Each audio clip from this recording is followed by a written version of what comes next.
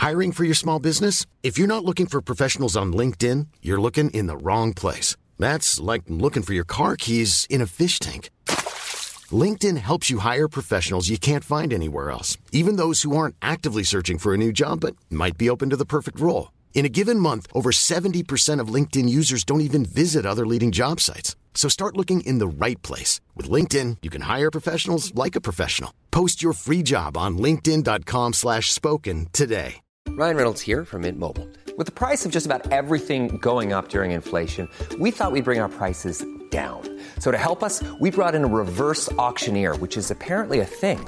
Mint Mobile Unlimited Premium Wireless. How to get 30, 30, bit to get 30, bit to get 20, 20, 20, bit to get 20, 20, bit to get 15, 15, 15, 15, just $15 a month? Sold! Give it a try at mintmobile.com/switch. $45 up front for 3 months plus taxes and fees. Promo rate for new customers for limited time. Unlimited more than 40 gigabytes per month. Slows full terms at mintmobile.com.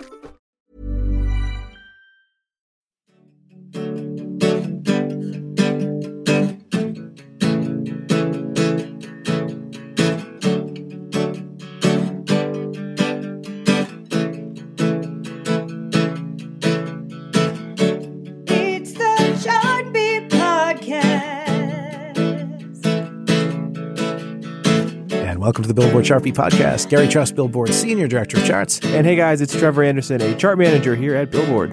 And with us this week, Andrew Unterberger, Senior Editor on the digital side of Billboard.com.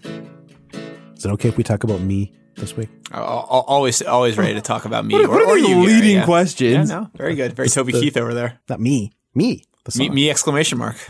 So yeah, we're going to be talking me, the song, Taylor Swift.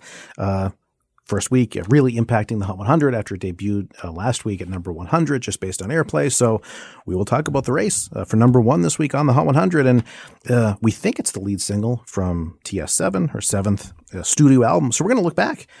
Best lead singles from albums over the last 25 years. Andrew, I know you're sort of the historian of 90s and O's around here. So well, I appreciate that designation, Gary. Yeah. I didn't realize I was given that authority, but I'll happily take it. So we'll get into all that. We'll start, as always, with this week's Top 10 on the Billboard Hot 100. 10, 9, 8, 7, 6, 5, 4, 3, 2, 1. Number 10. Can we just talk? Can we just talk about where we're going before we get lost? And be our thoughts. Can't get what we want without one. I've never felt like this before. Number 9. I'm that bad type, make your mama sad type, make your girlfriend mad type, might seduce your dad type. I'm the bad guy. Duh. Number 8. Look what you made me do. I'm somebody new. Ooh, baby, baby, I'm dancing with a stranger. Look what you made me do. I'm somebody new. Ooh, baby, baby, I'm dancing with a stranger. Number 7. So you can take advantage of me. Tell me how's it feel sitting up there, feeling so high, but too far away to hold me. You know I'm the one who put you up there. Name in the sky, does it ever get lonely? Thinking you could live without me. Thinking you could live without me. Number 6. I want it, I got it. I want it, I got it. I want it, I got it. I want it, I got it. You like my hair? Gee, thanks, just bought it. I see it, I like it. I want it, I got it. Number 5. Then you're left in the dust, unless I stuck by you. You're a sunflower. I think your love would be too much, or you'd be left in the dust. Number 4. I'm a sucker for you.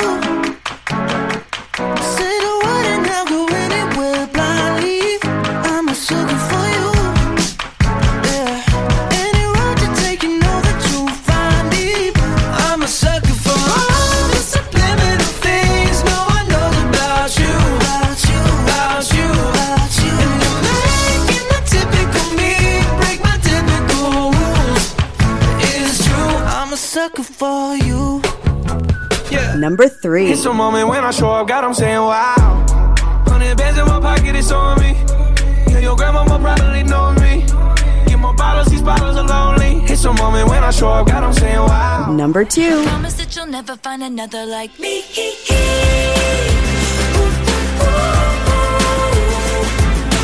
I'm the only one of me. Baby, that's the fun of me.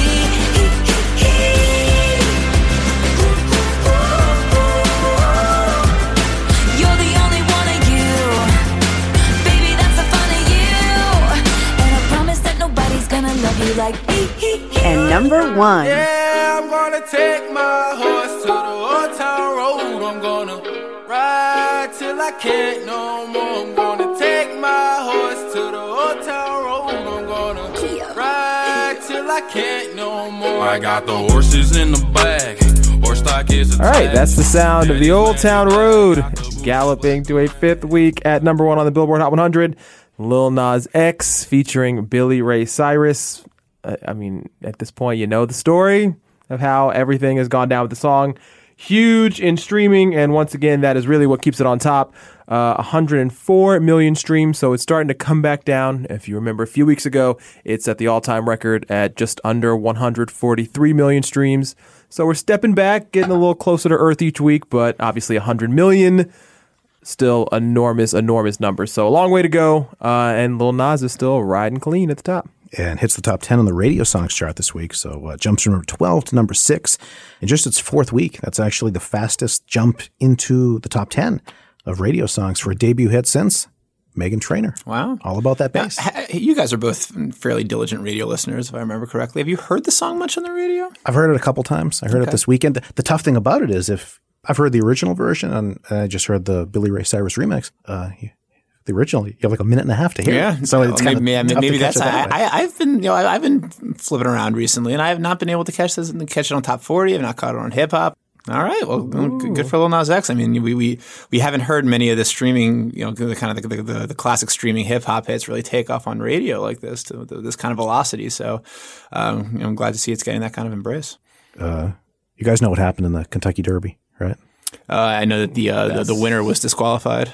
For reasons I don't quite understand due to my lack of depth of horse racing knowledge. I just want to say thank you to the Kentucky Derby because now Billboard has the second most controversial decision of where to place a horse in 2019. Did you see that Lil Nas X himself tweeted a joke to that effect? It was just a quote tweet about somebody's article about what happened at the Derby, and he said, "I know how you feel, maximum security."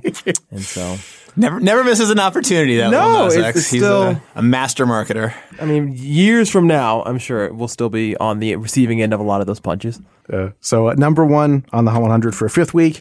And yeah, the big battle was Old Town Road going to stay number 1, or was Taylor Swift Me going to become the first song ever to go from number 100 to number 1? So debuted last week just from airplay, and this week sales and streaming factored in for the first time. And it wasn't entirely close. It was a race, but comfortably ahead for Old Town Road. Finishes at number 1. So sales were huge for Taylor Swift, 193,000 for the week. That's the biggest for any song since she sold 353,000 in 2017 with Look What You Made Me Do. Here's kind of where the difference is. Look What You Made Me Do started with 84 million streams. Me starts with just about 50 million. So kind of a drop-off, kind of noticeable drop-off. As huge as the sales. Kind of a drop-off? It's a pretty noticeable drop-off. And kind of wondering what way we should really look at this.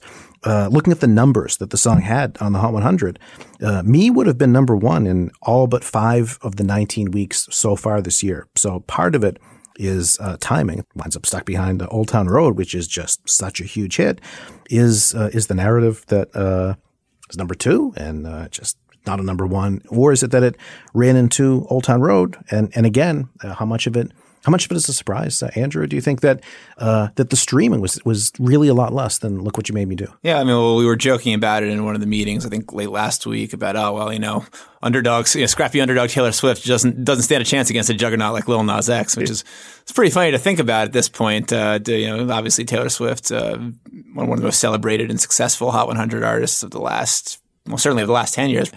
And this song, I think it had a couple things working against it. it does sound more like a song designed for radio than one for streaming. You know, it doesn't really have that kind of 2019, sort of hip hop inflected post genre sensibilities. It feels like a big pop song, a big pop rock song, if anything, really, and actually feels more in line sonically with what her collaborator Brendan Urie of Panic at the Disco has been doing the last few years, and actually having a success on radio equivalent to any of the really big Taylor Swift singles from that period. So it seems like that was the direction she kind of went with it, is to eventually hit one of those sort of top 40 saturation pop songs that, just is unavoidable on radio for the next 6 months. And, she seems like she's off to a pretty good start there, and we'll see where it goes from there. But also, when you compare the numbers to Look What You Made Me Do, I think it was almost bound to pale in comparison, just because the curiosity around Look What You Made Me Do. I mean, we've talked about this before, but really comparable with only a handful of songs that I can remember of this decade. And just in terms of like, oh my God, what is she going to do next? Because 1989 was such a gigantic success, and the controversy between her and Kanye and Kim Kardashian, and then the whole Snapchat gate had added such a narrative wrench to her career. But yet, she still was on this level that only a handful of pop stars this decade have been at. And so everyone was just kind of curious how she was going to respond. And she had done a total media blackout that had lasted years, maybe. So at least it felt like years at the time. And so it just felt like, man, like what is she going to do when she gets back? And then, you saw the title, you saw the social media stuff with the snakes. You say, you heard rumors about, her working in more of a hip hop direction. And it was like, oh, you really couldn't guess where this was going. And it was very obviously going to be the biggest story of the year, minus perhaps the fact that it was going up against Despacito for the all-time Hot 100 record. But this new song, it's like 18 months after Look What You Made Me Do, something like that. Maybe not, maybe more than that, but not the full 2 years and change. Or I wonder if that's even throwing people off. It feels soon, right? It does, because yeah. because Delicate lasted for a pretty long time into 2018, and obviously the Reputation tour was such a big story, and the success that was that felt like we were talking about it until the end of the year. It feels like we're barely even done wrapping the cycle on Reputation, and now it's time to just kind of start the machine over again. So I think all of that goes into this maybe not being so. It doesn't feel like the anticipation is as breathless as it was with Look What You Made Me Do, because it's Taylor Swift and because she plays the game better than anybody else too. Like there obviously was going to be a big response to it. And look, going from 100 to 2 in a big week, that's never been done before. That's impressive in its own right. But the fact that it wasn't a number one, it's understandable. Yeah, I mean, I think the whole point about Taylor Swift, for better or worse, or whether she wants to admit it or not, or realize it, has always benefited from narrative. There's always something about the comeback, whether it was her first pop album and Shake It Off. What's that gonna be like? Look What You Made Me Do obviously had the built-in narrative of everything that had happened in the Kim Kanye gate, everyone turning against her. She's the outcast, and how she strikes back. This song doesn't have that same kind of weight to it in any sort of way, and I think it's almost kind of interesting that she went on ABC like hours before the song came out, and the song wasn't sort of just the event itself was the song. It sort of felt like it had to be drummed up a little, like, hey, I'm back, I'm going to do some interviews, I'm going to really go back into regular press mode. I know a lot of people who also, the song throws them off in a way that's very... it's a very fun song. It's sort of, I guess I'd say if you put Cotton Candy on a record, that's kind of what this sounds like. But for some people, it's Taylor Swift's about to be 30 years old. It's a song that is sort of, I don't know, for someone's 7th album feels a little like not, maybe this is a first album kind of debut song, get out there. It seems, I think for some people, that's what felt weird about it to them was it almost was just, the bridge doesn't, the spelling is fun. Yeah. Bridge is very like weird for, I don't know, a 30-year-old to be doing. And that's kind of maybe a weird critique to have, but whatever people are out there thinking is, that's sort of valid in itself. To me, it sounds like, I think of it more as a song that was maybe meant for like a soundtrack or something. I think that's where it would have fit in better. Because to me, in a way, I think this could have a good life actually on adult contemporary radio. I think it's a song that's fun enough for kids, fun enough for moms who are driving around needing something on the radio for their kids who would get into it. So it kind of has that younger demographic and it hits that older one, but it's just that middle ground that I think is is lost by this. Right. Yeah. But in terms of the quality of the song and how it correlates to maybe feeling like a soundtrack single, and I've heard two. I think I agree. First off, that it's not my favorite Taylor Swift lead single, certainly, but I think there's two interesting sort of counter arguments in defense of it. One is that the lead single for Taylor Swift album is historically kind of misleading in terms of what it pretends for the album to come. Shake It Off was a little brassier and less 80s and inflected than the rest of 1989 was. Look What You Made Me Do is a little darker and synthier and more hip hop inflected than the rest of Reputation was. So I mean, you don't necessarily get the full Taylor album from its lead single in any event. And I was talking to one of our freelance writers here today at Billboard, who's actually a very big fan of Me, the song, and he says, look, there's a lot of darkness on the radio right now. There's a lot of gloom. There's a lot of pouting. There's a lot of sullenness and there's heavy introspection and heavier productions. And is there anything really wrong with a little frivolity for balance? And I think that's a fair point. Well, I mean, she made it very actively that was what her narrative was. That she wanted to go after that was she wanted, she was saying to Robin Roberts at ABC that, we have the ability to get melodies stuck in people's heads, and why not use that opportunity and that platform to get something fun and bouncy and catchy and enjoyable. If something has to be stuck in your head, why make it, so awful and negative? So it is it's a conscious effort to sort of shift, if you want to say, the entire pop landscape into something a little more optimistic. Can Taylor Swift do that? As mighty and powerful as Taylor Swift is, can she single-handedly do that? Well, at the same time, number one on the radio songs chart in the top 40 is Sucker by Jonas Brothers. Sure. It's the year of Ava Max. So maybe this really is year of Ava Max, as will be forever remembered, yes. But it could be some sort of, we had a lot of the SoundCloud rap last year and just the natural cycle of things. Yeah, and there's something to be said for that. I mean, I was definitely very curious going into this single whether or not she would – whether she would sort of try to follow more in the lead of an Ariana Grande or a Billie Eilish and kind of respond to what they're doing and maybe kind of counter with her own thing. And I was sort of thinking it didn't occur to me that this would be the way that she would do it in terms of going so dramatically in the pro pop direction. Not that those other people aren't making pop too, they are, but in more of the kind of conventional sort of the big machine pop and everything that represents. So it's interesting to me that this is sort of her entree back into the pop world of 2019, which is already even very different than she last left it in 2017.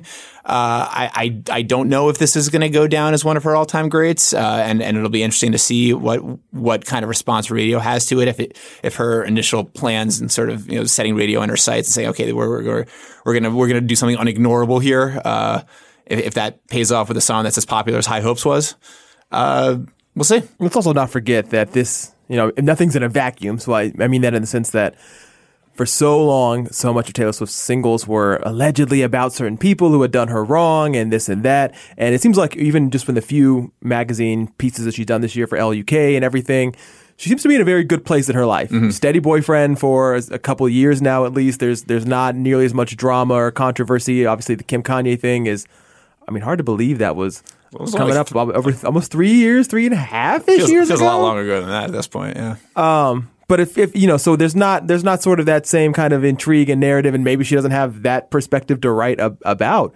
And also, talking about Taylor trying to sort of shift people's mindsets and what's going on in the world. Let's not forget that this is, really her first release since she became much more politically active, if you want to call it that, on social media, obviously coming out for some of the Democratic candidates. So I think for somebody to sort of try and project that message of, hey, let's get out and vote, let's support these people, and then to turn around and do something, I don't know, kind of, what do you want to call it, mysterious or downtrodden or, sad or, moody as her next song might be a sort of mixed message about, okay, we were all, about rallying together 6 months ago, and now we just gave up on that? Or so in a way, it really does kind of continue, for better or worse, a narrative that she's started, in the past 6 to 8 months. Yeah, to look at, I'm just thinking career-wise too, about a dozen years in now to her career. Where were other big acts at the time, and not just to pit pop stars against each other, but that's kind of like where Madonna was in the mid-'90s, about a dozen years in, Mariah in the early 2000s, and some similarities where they'd still put stuff out. It would be an event, maybe not an automatic number one, but still huge hits on the Hot 100. So kind of seems like you're in that upper level of superstars where if we're talking a dozen years in and it's still, is this going to be number one? Still a huge hit. That's a level that few people actually get to. Like, yeah, we're talking about a number 2 hit. and I guess I think about that just in terms of, a few, I guess maybe years ago at this point, we were all, Lady Gaga, Katy Perry, they weren't coming close to, Miley Cyrus even, scratching top 10. And the fact that Taylor is automatically a number 2 and we're all like, whoa, is this the end? Is this? It's a very good chart week for pretty close to literally anybody else on the planet. Right. Yeah. It's just, people who've been out, came out after her have fallen apart faster than she has. So and all things considered, we're talking about a number 2 hit, worst case, which still very possibly could go number 1. And it should probably be said that, I mentioned Delicate earlier, like that probably goes down as the longest lasting hit off of Reputation. Oh, yeah. And I can't remember what it peaked at, but it wasn't anywhere close to number 1. It was number 12. Number 12, yeah. Slow build. But that's probably going to go down as kind of a signature song for this period. So, the number 1, it's obviously nice to get it. It makes for a nice kind of, something for the sticker for the CD, so to speak. But I like you mentioning the sticker on the CD. Oh, well. Good old dating myself a little bit there. But, it doesn't have to be a number 1 to be an important part of her discography, and I think the true test for that is still to come. And weirdly, the number 1 from that album, is not as finally not going to age, to any degree. Were you obsessed with stickers on CDs and tapes years ago, Andrew? No, I was obsessed with how annoying they were to scratch off when I was trying to open my CDs and just get to the liner notes and the actual. But they were on plastic. You'd keep. Yeah, but some of them were. But there are also those ones that were kind of on the top of the binding. Yeah, and those. Well, especially if you didn't buy them, like if they weren't shrunk wrap, like if you bought them like at a used store or something like that, they would be there. And if they have like the little pull tab, and you're supposed to be able to just pull it right off, but you can't do it.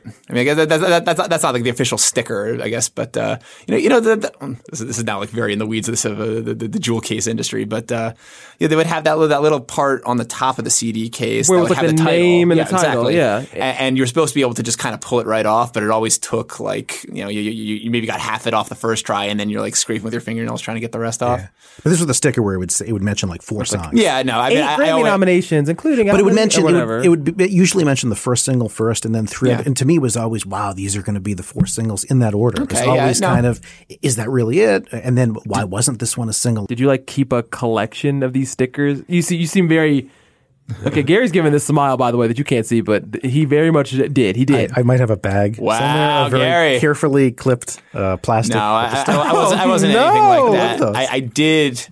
I did like, when they would have the critics quotes or the star ratings on them, and I felt definitely like personally hardened once I became a music writer, and I first saw my first byline on one of those stickers. Who was it? That was pretty cool. There's an emo artist named Jeff Rosenstock. Appreciate you giving me the big ups there. All right, I guess we'll go back to chart stuff. Sure, yeah. Let's talk about the charts. Talking about number 2 hits, The Problem, Ariana Grande, first single back in 2014. Before that, Get Lucky, Daft Punk, number 2 hit. Felt maybe bigger than that. Maroon 5. Can we give some credit to Pharrell Williams for that record? Goodness. Maroon 5, Payphone. I think a lot of people would be surprised that was a number 2 hit, and One More Night was a 9-week number 1. Payphone was the first single since Moves Like Jagger, so it kind of got that. It had that random Wiz Khalifa feature. Sort of end of the last decade into the start of this one. Before that, too. I don't know if this is maybe on the same level, but was a number 2 hit, and for a while, it was his biggest hit, Boyfriend by Bieber. Sure. I guess one other thing, too, that maybe makes it look like, say only number 2, but because she's had previous number 1s from the previous 3 albums. So once you get on that streak, it becomes expected that you're going to be number 1. Mm-hmm. So when you don't continue that, and I guess maybe it's a little safer to mention this now because Justice 4, but kind of like when Loverboy by Mariah in 2001 ended her streak of first singles going to number 1. It's kind of all you can compare it to are previous number 1s. If we only knew years later. Nowhere to go but down from there. Certainly. Yeah, Justice for Glitter. But still, number 2 is still huge. Well, and some of the there was one Taylor fan account this week that really got onto that. They were saying, said a week from now, Taylor will become the first artist to have 4 consecutive number 1s from 4 albums since Mariah in the 90s. So they were all they knew what they were going for. The history speaks for itself there, certainly. Although still historic for Taylor, biggest single week jump in Hot 100 history, and that's gonna be a tough one to break. Let me tell you, there's only one other single that can do it. Yeah. All-time number 2 hit for me feels like a number 1. Dancing in the Dark. Yes. That's a good one. No, I think blocked by When Doves Cry, if I'm not mistaken. Yeah. When Doves Cry deserved, sorry. Well, they could have shared. I'm sure When Doves Cry had a number. No one was beating Prince in 1984, so that's fair enough. But that's certainly an all-time classic. I'm Sandra, and I'm just the professional your small business was looking for. But you didn't hire me because you didn't use LinkedIn Jobs. LinkedIn has professionals you can't find anywhere else, including those who aren't actively looking for a new job, but might be open to the perfect role, like me. In a given month, over 70% of LinkedIn users don't visit other leading job sites. So if you're not looking on LinkedIn, you'll miss out on great candidates like Sandra. Start hiring professionals like a professional. Post your free job on linkedin.com/spoken today. All right, so talking about number 2 hits, let's go back through the archives a little bit. So, just looking at some of the biggest first singles from albums over the last 25 years. Not so much debut hits, although if we think that fits with what we're talking about, sure, but just more along the lines of how Taylor Swift coming back, again, with what we think is the lead single from a new album. When an artist comes back, and sometimes they just hit that magic of just the right first song to come back, and it maybe it's just the right mix of trends at the time or narrative or we've been talking about, or maybe they work with a writer or producer who's just so of the moment, and it just creates a huge hit. So and momentum too. So many. I feel like so many big comeback hits just really play off what the last album did in a lot of ways, which is not a knock, but just to show that you were so massive that it can carry over years later, and people are like ready for that next one. You can either do that, or you can throw a complete curve. And those are usually the two choices. I'll start, Trevor, with that exact style you're talking about. I'll kick us off in summer 1994. It was the return of Boyz II Men with "I'll Make Love to You." They made their name pretty much with ballads, and they came out with a 14-week number 1, and then followed that up with "On Bended Knee." But they showed that ballads sometimes on ballads. Yeah, and that second album sometimes it can be either the sophomore slump, or it's the one that fully solidifies your brand. I think that song did it. Yeah, I mean, growing up, there was nothing bigger than Boyz II Men on the entire planet. That song was massive. That must be your Philadelphia speaking. Well, I don't know how it exactly reflected locally, but it certainly, if you looked at the charts, you would have thought the same thing, wouldn't you? There's nothing bigger than Boyz II Men. And the whole time you were growing up, when I was first starting to listen to popular music on the radio and watching MTV, Boyz II Men were the standard. I don't know what to tell you. It was them and Mariah Carey. So I mean, it made sense that they ended up linking up. All right, if we're going to stay in that era, I'll mention Mariah Fantasy, because I guess Dream Lovers before our 25-year cutoff, but also Fantasy just continued. So no matter what song she'd have put out would have made the cut. It was a huge hit. It showed her evolution that just continued with every single pretty much throughout the mid-90s, where she just kept going a little bit more hip-hop, and I feel like Fantasy was much more progressive for that than Dream Lover was. Dream Lover is still much more of a pop song. This one really showed, okay, she really is interested in adding hip hop. Yeah, I mean, I love Dream Lover, but Fantasy is, I would say, if you had to kind of define Mariah Carey's 90s in one song, I think Fantasy is the song. I think that's the one that's aged the best. I think it's the one that's probably most recognizable to pop fans, and it's got an iconic video, an iconic remix. It's that's about as good as lead singles get. And I think you could say that Honey continued things further, but in some ways she kind of set what the model was with Fantasy, and Honey maybe just didn't have that same surprise element. 3-week number 1, but I mean, there's certainly no. The success of Honey was hardly a consolation prize. I mean, that was still a massive single, and as was Heartbreaker from Rainbow after that.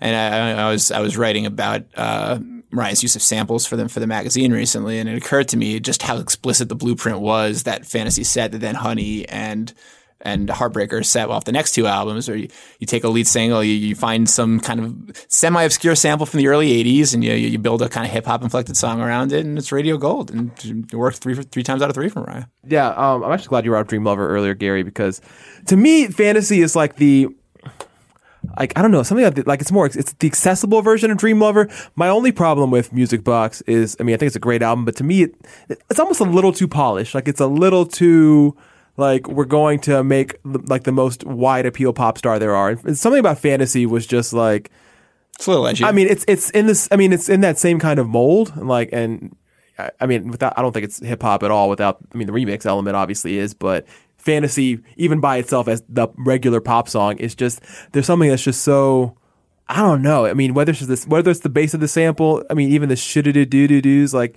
it's just the most effortless, fun song to sing. And yeah, I mean, I think to Andrew's point, for sure, it's certainly one of her best songs in her entire career.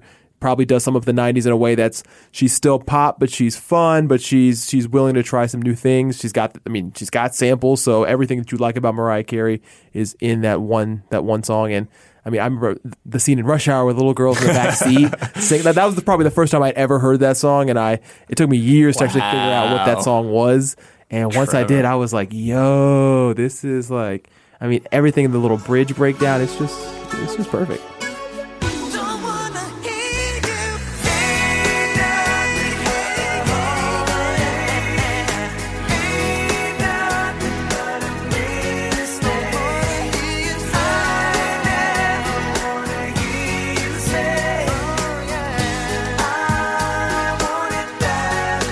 Feels like we were talking about this recently, what a great year for pop 1999 was.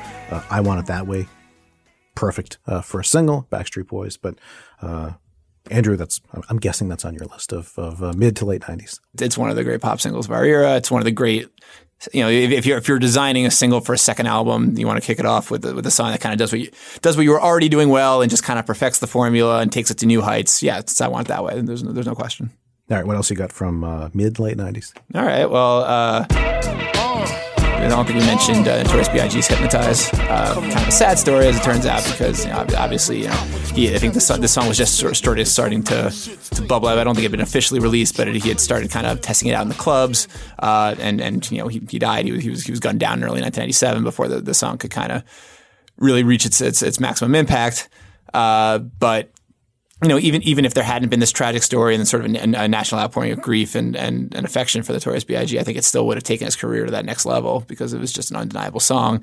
Has Hot 100 DNA baked into it with the sample of Herb Alpert's Rise, one of the greatest choruses in hip hop history, certainly. I think borrowed from Slick Rick. And just an undeniable video, just fun and immediately accessible, and actually kind of pretty dark if you listen to some of the lyrics on that second verse. But just the kind of song that plays once and immediately the whole room understands what's going on, and kind of has endured pretty well to this day.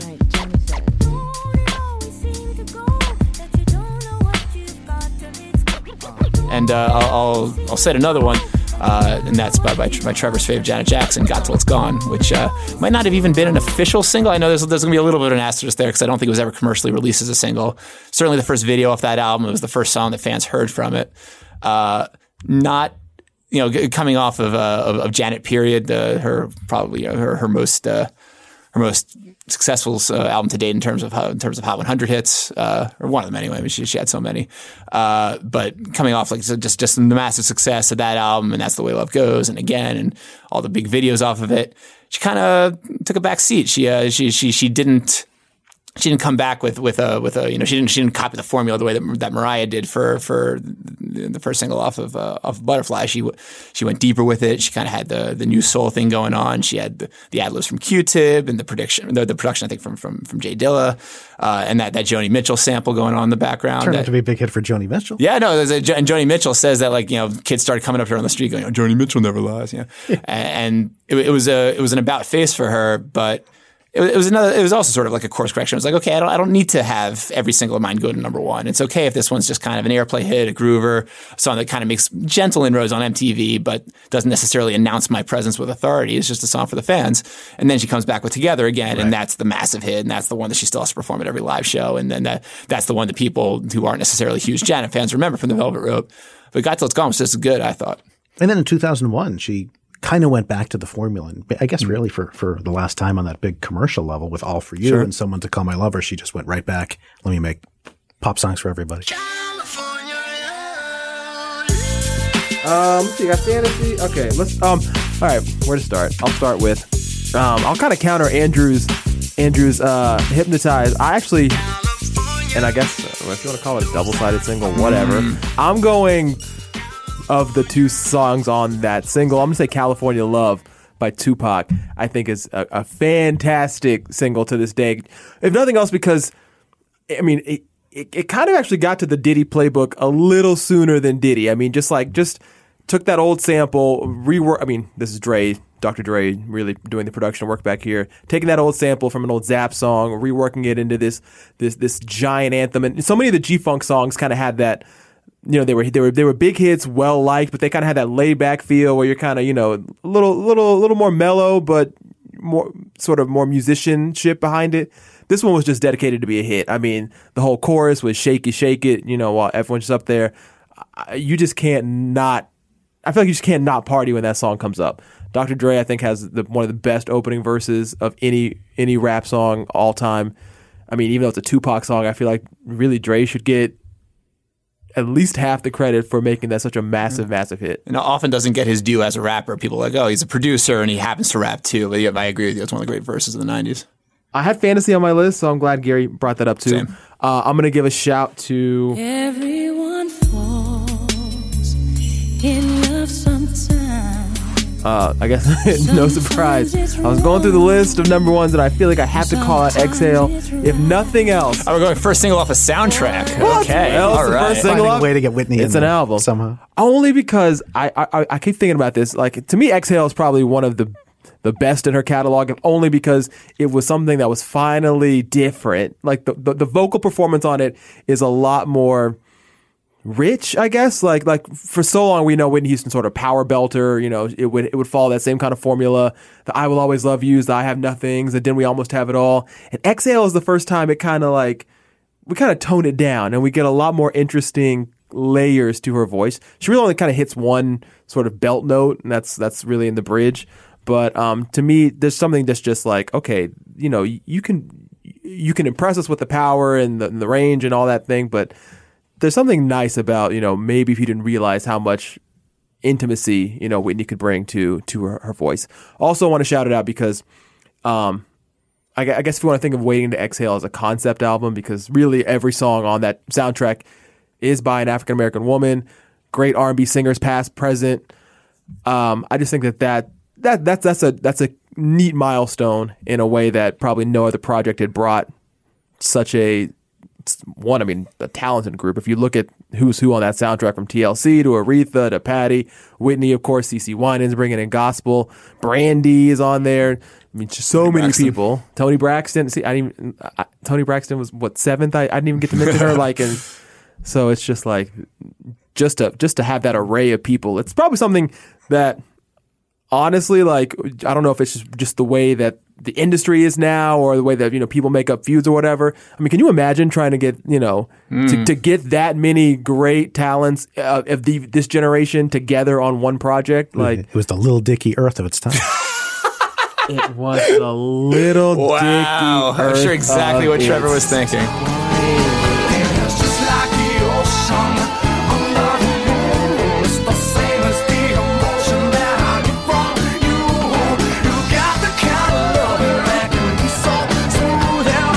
Give me your heart, make it real, or else forget about it. Taking us into the 2000s, and the song was number one on the Hot 100 at the end of the 90s and into the 2000s was Smooth by Santana. So when you have Clive Davis figuring out how to, it's not so much a comeback, it's almost his, to a lot of people, I'm sure younger people, really didn't know much about Santana. So A rebirth. yeah.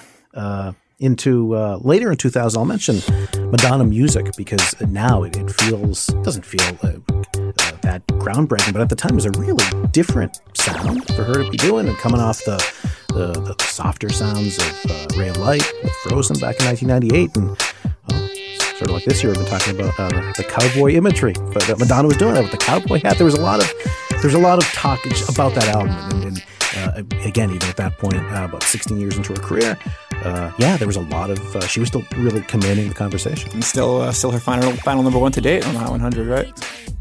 No, don't remind her. Yeah. No, to date, you know, plenty of time left in the game in that one. But music is a great call.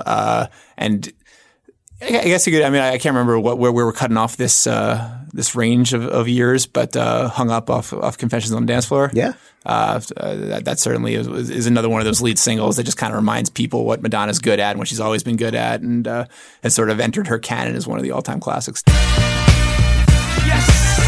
2003 and 2004, because I think they're pretty just definitive of the entire era. And they're really songs that they were by artists who are obviously established, but I think these are the ones that took them just to the level that made them the stars they ultimately became. Crazy in Love by Beyonce and Yeah by Usher.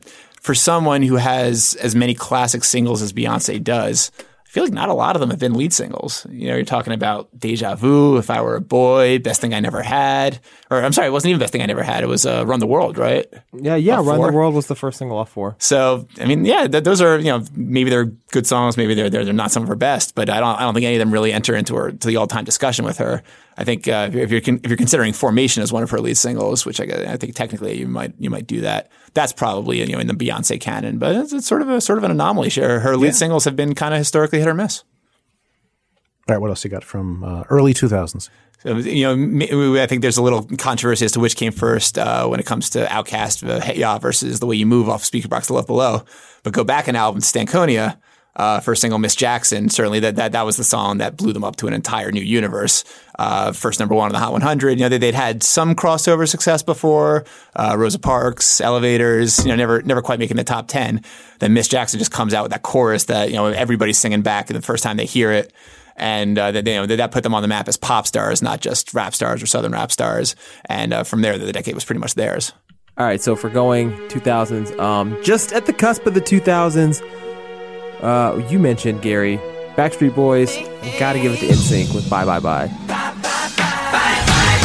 First single from No Strings Attached. I mean, just once you hear it, it's instantly playing in your head. And I think probably no single move since maybe like the disco pointing finger has been so like quickly associated with the song. Little bye bye bye wave that everybody was doing, and I think everybody kind of does it in the wrong part sometimes when they do it on the high school dance floors or whatever. I'm gonna let it go, but I mean, just to have that iconic move alone, suggests that this song somehow still amazed it was not a number 1 hit on the Hot 100, but it feels like culturally, it feels like it was definitely a number 1. It just feels like it was the biggest song of the time.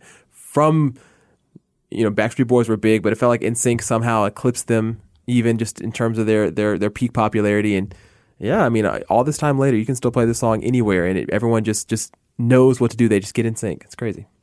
They get in sync. Wow. Okay. I didn't even plan that. It's that they're that good. They're that infectious. Other than that, I'm gonna soundtrack it again. Gotta give it to Lose Yourself, Eminem. Yeah. I mean, what? I mean, just if anything, and you want to talk about Andrew's, big on sort of the context and narrative surrounding it. I mean, who would have guessed in 2002 that Eminem had a song like this in him?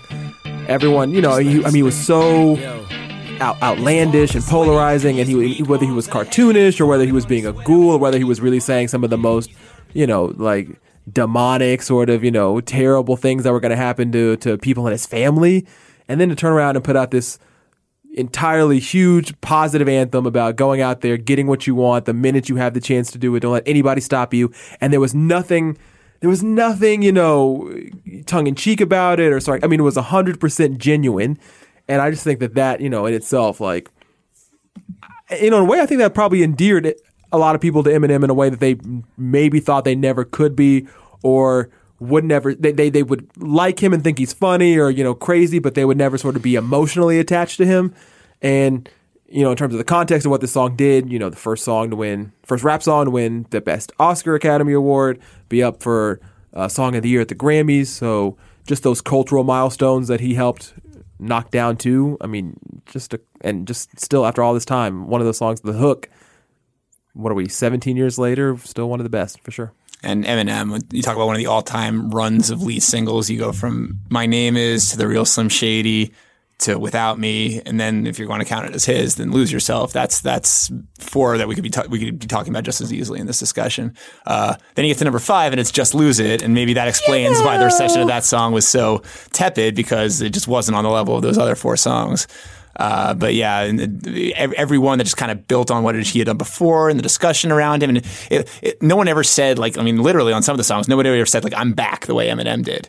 And so he was, I think he understood the power of a lead single the way that few pop stars in the century have. All right, going through the rest of the decade, I'll mention two of them are really that the idea of really putting something out there that is maybe going to confuse people and really could be a total miss, but they both worked. Mentioning NSYNC, Trevor, Justin Timberlake, Sexy Back. There was a lot of talk at the time of what is this? What he made a mistake. Why did he come back with something just so strange? Why would he ruin the momentum he'd built up? Maybe for some people. For me, it took a few listens to figure out, a lot of listens to figure out what this was, and he brought Sexy back to number one. Yeah, he did. That was it was a little bit of a left turn. It felt more dramatic at the time than it kind of feels in retrospect. But yeah, it was a song that just kind of, it really built on the fact that he was such a big star on the last album, and there are things that he could do with a sort of confidence that not a lot of other artists in his lane could. And so you could say something like, "I'm bringing Sexy back," and it wouldn't seem laughable. It would just be like, okay, this is the new catchphrase. And then I remember like at the VMAs that year, Al Gore was saying it, and like it got to a point where where it seemed like, okay, this guy is the guy who's currently dictating the terms of pop culture. And didn't necessarily last much longer than that, but that was certainly one of the all-time great pop returns. We've seen this a lot when you come out of a boy band. There's always that tendency, well, I got to do something that's way much more adult. I got to show that I've grown up and I can do something a little less bubblegum. So he did that. It totally worked. Because when the sunshine will shine together, told you I'll be here forever, said I'll always be your friend, took an oath I'ma stick it out to the end. Going on to 2007, total different way to do it. Just come back with a song that hits people right over the head with a hook. So Rihanna was obviously established at that point with SOS and Pon de Replay before that, but it kind of feels like this is the song that brought Rihanna to just complete mainstream audience. This was adult contemporary radio, but we have a song we can now play by Rihanna. This was just pop culture inescapable. There's only one line seals that whole thing, and who can do the Ella AAA better than Rihanna? Just like that to me is also one of those things where just the uniqueness of Rihanna's voice in terms of sort of that tone and that sort of it's not a gritty voice, but it's such a unique vocal that's one of those things that just seals the deal on that song. Is nobody can sing that post-chorus like Rihanna. And yeah, because first when I heard this, I was like, Umbrella, what an odd title. What's this going to be? How, is it going to be corny or whatever? And yeah, the metaphor is a little, maybe it's a little too obvious or whatever, but it's something about the way Rihanna sings it that just like sells it. And this is one of those songs that pretty famously have been kind of passed around for a while. Britney Spears was, I think, probably the closest artist who was going to record it before Rihanna ended up passing on it. And so it just falls into Rihanna's lap. And then you're absolutely right. It just takes her to an absolutely next level that she's obviously still very much riding a role. Well, that she's obviously only continued to grow from and has never really looked back. But yeah, just what a great track. Yeah, I think she's been lucky to have two of the great lead singles of all time in her career. I'm lucky. I'm sure she had more than something to do with it herself. But between this and We Found Love, just two 5-star immediate smashes, immediate all-timers. We Found Love. I gotta play this back again. It definitely maybe outstayed its welcome a little bit. When any song lasts that much for that long, it kind of has to a certain extent. I think it still sounds great. I think it still sounds great too. But I'll play it tonight and let y'all know because I think now that you're not hearing it 5 times a day for a year, you'll be able to appreciate it maybe a little bit better. Gotta get boom, boom, boom. Gotta get that boom, boom, boom. Also, in 2009, the other one, Boom Boom Pop, kind of reminded me of Sexy Back in the sense that I got a feeling would have been the total safe first single choice, but got to give credit to artists who decide to really throw a curve, and in this case, it worked. They wound up at number one between the two songs for a record 26 straight weeks. And end up setting the table for the entire EDM era, the Black Eyed Peas. Who would have guessed in 1999 that the people to bring back electronic music to the mainstream would have been will.i.am and Taboo and them. I'll throw out a critical favorite, or at least one that the Grammys were big fans of. I'm going Dixie Chicks, Not Ready to Make Nice. I'm not ready to make nice. I'm not ready to back down. I'm still mad as hell and I don't have time to go round and round and round. It's too late to make it right. Because, whoa, you want to talk about a narrative surrounding the song. No song probably just so black and white painted what actually happened to them. Somehow you don't know with what Natalie said about President George W. Bush, which of course is so funny to think nowadays that would be, a headline for 5 minutes on CNN and we'd all move on with our lives. But to face that so publicly and to, not only acknowledge it, but then to stay defiant in terms of all of that. And part of that, of course, was that public opinion had shifted in the years between the comment and when the song came out. But I think just the fact they were willing to come back and their first single consciously make a stand. It was so meta in a time when society wasn't quite like that, like it is now. It stood out a little bit at the time for being to be that self-referential. Right, exactly. I mean, even down to the parts where specifically, the mom tells the kid, it's a sad story when a mother will teach her daughter to hate a perfect stranger, which was a specific incident that they referenced. And to put that back in the face of everybody. And then famously, of course, when they win one of the Grammys, Natalie gives the ha-ha to show that they won. That in a fun way, and I guess in a weird way, that was kind of the Dixie Chicks swan song, is that everybody we acknowledge them back in our good graces and you can all exit the stage quietly. I kind of hate that's sort of how it wrapped for them. They never really got back on country radio or got that same sort of mainstream success again. But at least to have that moment where, the famous video where they're throwing paint on each other and to get on SNL, and they were just at least for a moment, okay, we can all heal from this and, carry on. Yeah, it's one of the fascinating pop stories of the last 20 years to me because, like you say, it was both this triumphant comeback and this basically ending of everything. Like it was their biggest pop hit on the Hot 100, but country radio didn't touch it. None of the singles after that really went anywhere to the same extent. And when you compare the sales for Fly and for Wide Open Spaces to Taking the Long Way, it's a different galaxy. It's the difference between going platinum and going diamond. So it's both this redemptive, triumphant comeback and this moment of really kind of sad, humbling for them. And even I'm talking almost a decade later when they're back at CMAs with Beyonce doing that. They got a lot of eyebrows. The controversy never ends. It's interesting that a decade later they were still sort of the bad girls, the outlaws. Just they were just stained in a way that they're never going to be clean again. And maybe in 20, 30 years when they're sort of legacy artists and it's time for lifetime achievement honors or sort of those kind of reevaluations. I saw inducted Dixie Chicks into the Rock and Roll Hall of Fame movement building on Twitter the other day. Oh, I think, We'll see. It's got to be. They've got the rock and roll archetype. It's got to be pretty close to their 25. So, it'll be interesting to see how society looks back at the Dixie Chicks and whether we forgive or we just try to forget or whatnot. But absolutely right that to go from being the country darlings to just, thrown out of the whole ceremony is so tragic. Tragic, ironic. Yeah. We could have had it all in the deep. You have my heart I'll tie that into the 2010s. Dan Wilson co-wrote Not Ready to Make Nice, collaborated with Adele on 21. Rolling the Deep. Is there any way to take a momentum of a first album and then just multiply it almost exponentially to the point where Adele became Adele with Rolling in the Deep? It was a good year, 2011, for acts coming back with first singles. Lady Gaga, Born This Way. Talk about Adele and building on what she had going on 19. To me, it was like a different galaxy altogether. Like I registered 19. I didn't listen to the album at the time. I listened to it much later in life. But I knew Chasing Pavements. I maybe had heard Hometown Glory, one or two other songs. To me, she was like one of those VH1 You Ought to Know artists. She literally was. She was. Yeah, every morning. I remember. I didn't necessarily think of her as being that far removed from Duffy, for instance.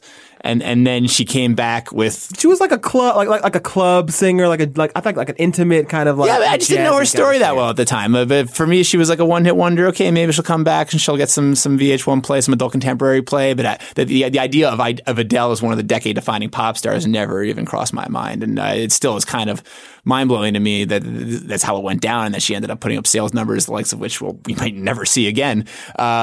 And it's a testament to Rolling in the Deep, the song, and it's a testament to the strength of 21 as an album, and it's one of the stories of the decade for sure. And I think that's what makes Hello maybe more impressive in some ways that she could. She kept it rolling. How do you follow up Rolling in the Deep? And to do that with the song that even spent more time at number one and was such a huge pop culture, it maybe bigger overall. I'm not going to give it bigger overall. At least at the time, at least when it first came out. When it first came out, just because like it was the song that everybody was talking about because it was so highly anticipated and because it mostly lived up to expectations.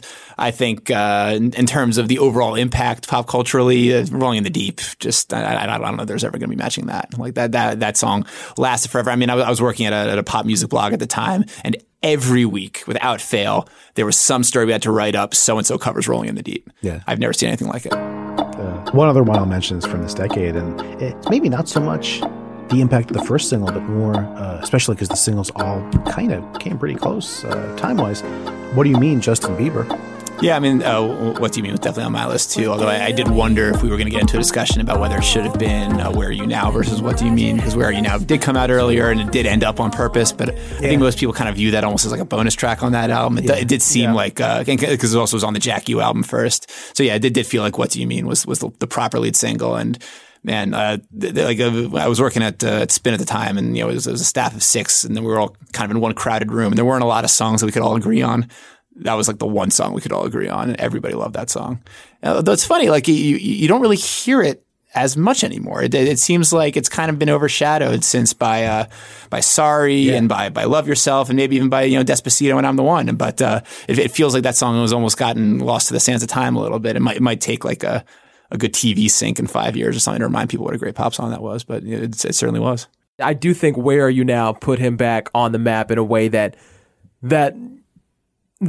made sure that he wasn't going to flop. It was a different direction, a different lane, different artist, different sound, and I think and that was by no means a guaranteed hit. I don't know if they had the same machinery behind it that the later purpose singles it felt would like a surprise release at the time almost. Like it felt like almost like he was kind of testing the waters with it. Like it did not feel like the big machine was behind that song. But the people took to it, and more so of an it accidental. blew up. Yeah, an accidental hit. I mean, just it's like one of those, you could see like almost like a Khaled album where you have plenty of tracks with guest stars. You just pluck one out, and it suddenly becomes this thing. And I know people who were very much like, oh, I hate Justin Bieber, but I like that song. Like, oh, that song is good. So I think that to me probably the most important song that Bieber's ever put out, because that really redefined him. I agree with that. Yeah, What Do You Mean is, I got lost in the shuffle, and I think maybe it's, even though it was actually a long-lasting hit, even though it was only a number one for 1 week,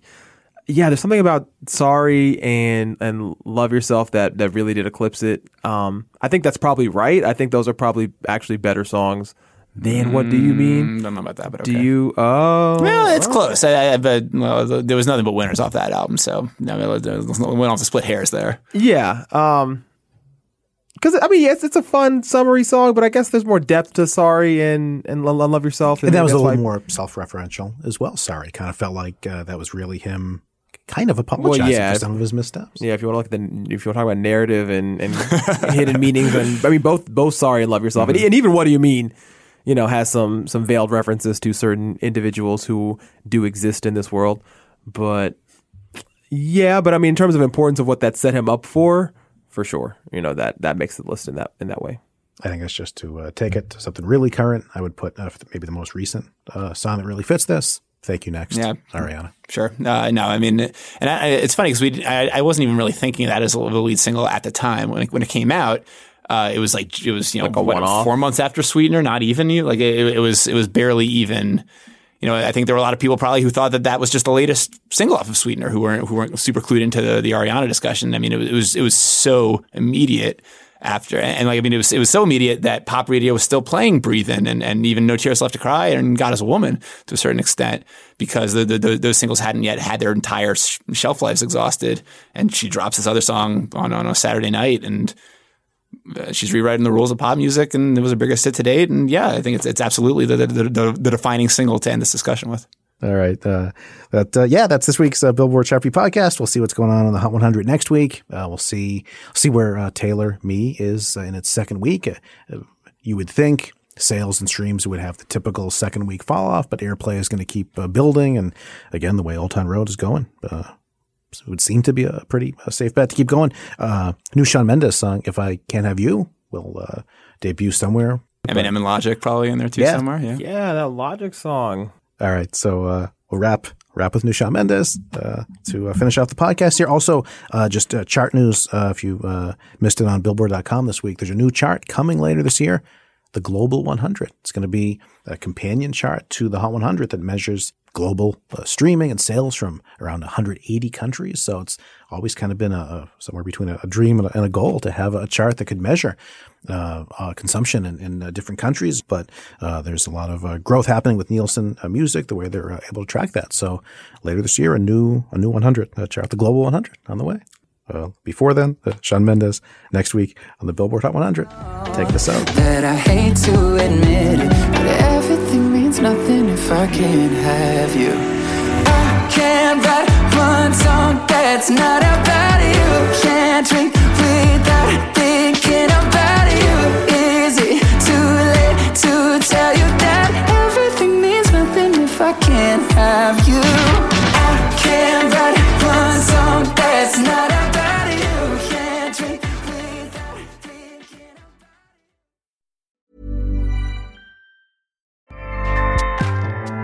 Acast powers the world's best podcasts. Here's a show that we recommend.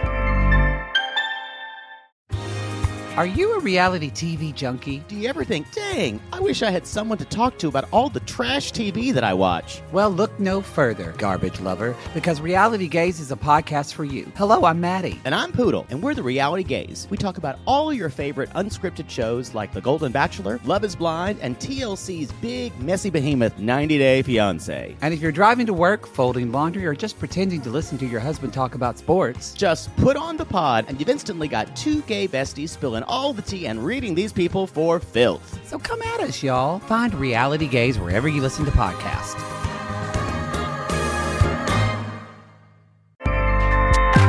Acast helps creators launch, grow, and monetize their podcasts everywhere. Acast.com.